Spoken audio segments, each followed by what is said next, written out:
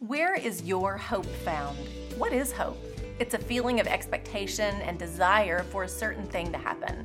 It's an optimistic state of mind. The glass is half full.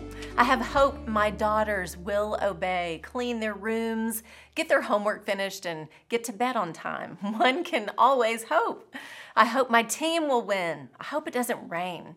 I hope my test result comes back clear. I hope this plan works. I hope tomorrow will be better than today. We hope for all sorts of things and trust for a good outcome. We trust for something good, but where is that trust rooted? In people, in things, in our own ability and strength? I don't know about you, but those have all let me down. No, my hope is in something greater. I don't know what you're facing, but I know the world we live in. Pain, brokenness, evil, and injustice darkens every part of this planet. Even if your life at the moment seems pretty calm within the walls of your home, still take one scroll through social media or turn on the news for less than 5 minutes and you're hit with it. Horror stories aren't only found in the movies. They're a dark reality of the hidden and often not so hidden world around us. Still, do you have hope? If you answered yes, where is your hope found? Can you confidently answer that question? If you're a believer in Jesus, I really hope you can. The world needs us to know where our help comes from and to not only say we believe it, but to live out our lives in light of that hope we profess.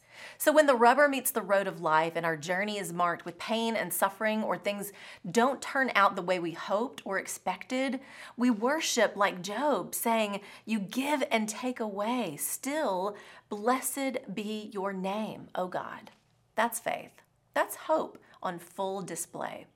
It's in the deepest, darkest pit of struggle we may find ourselves in that we must hold fast to the hope we profess. The world is watching us and desperately needs it. Hebrews 10:19.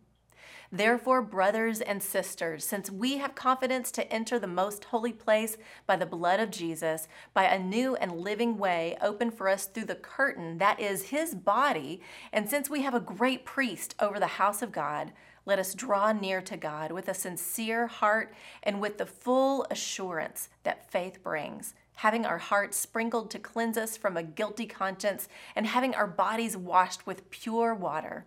Let us hold unswervingly to the hope we profess, for he who promised is faithful.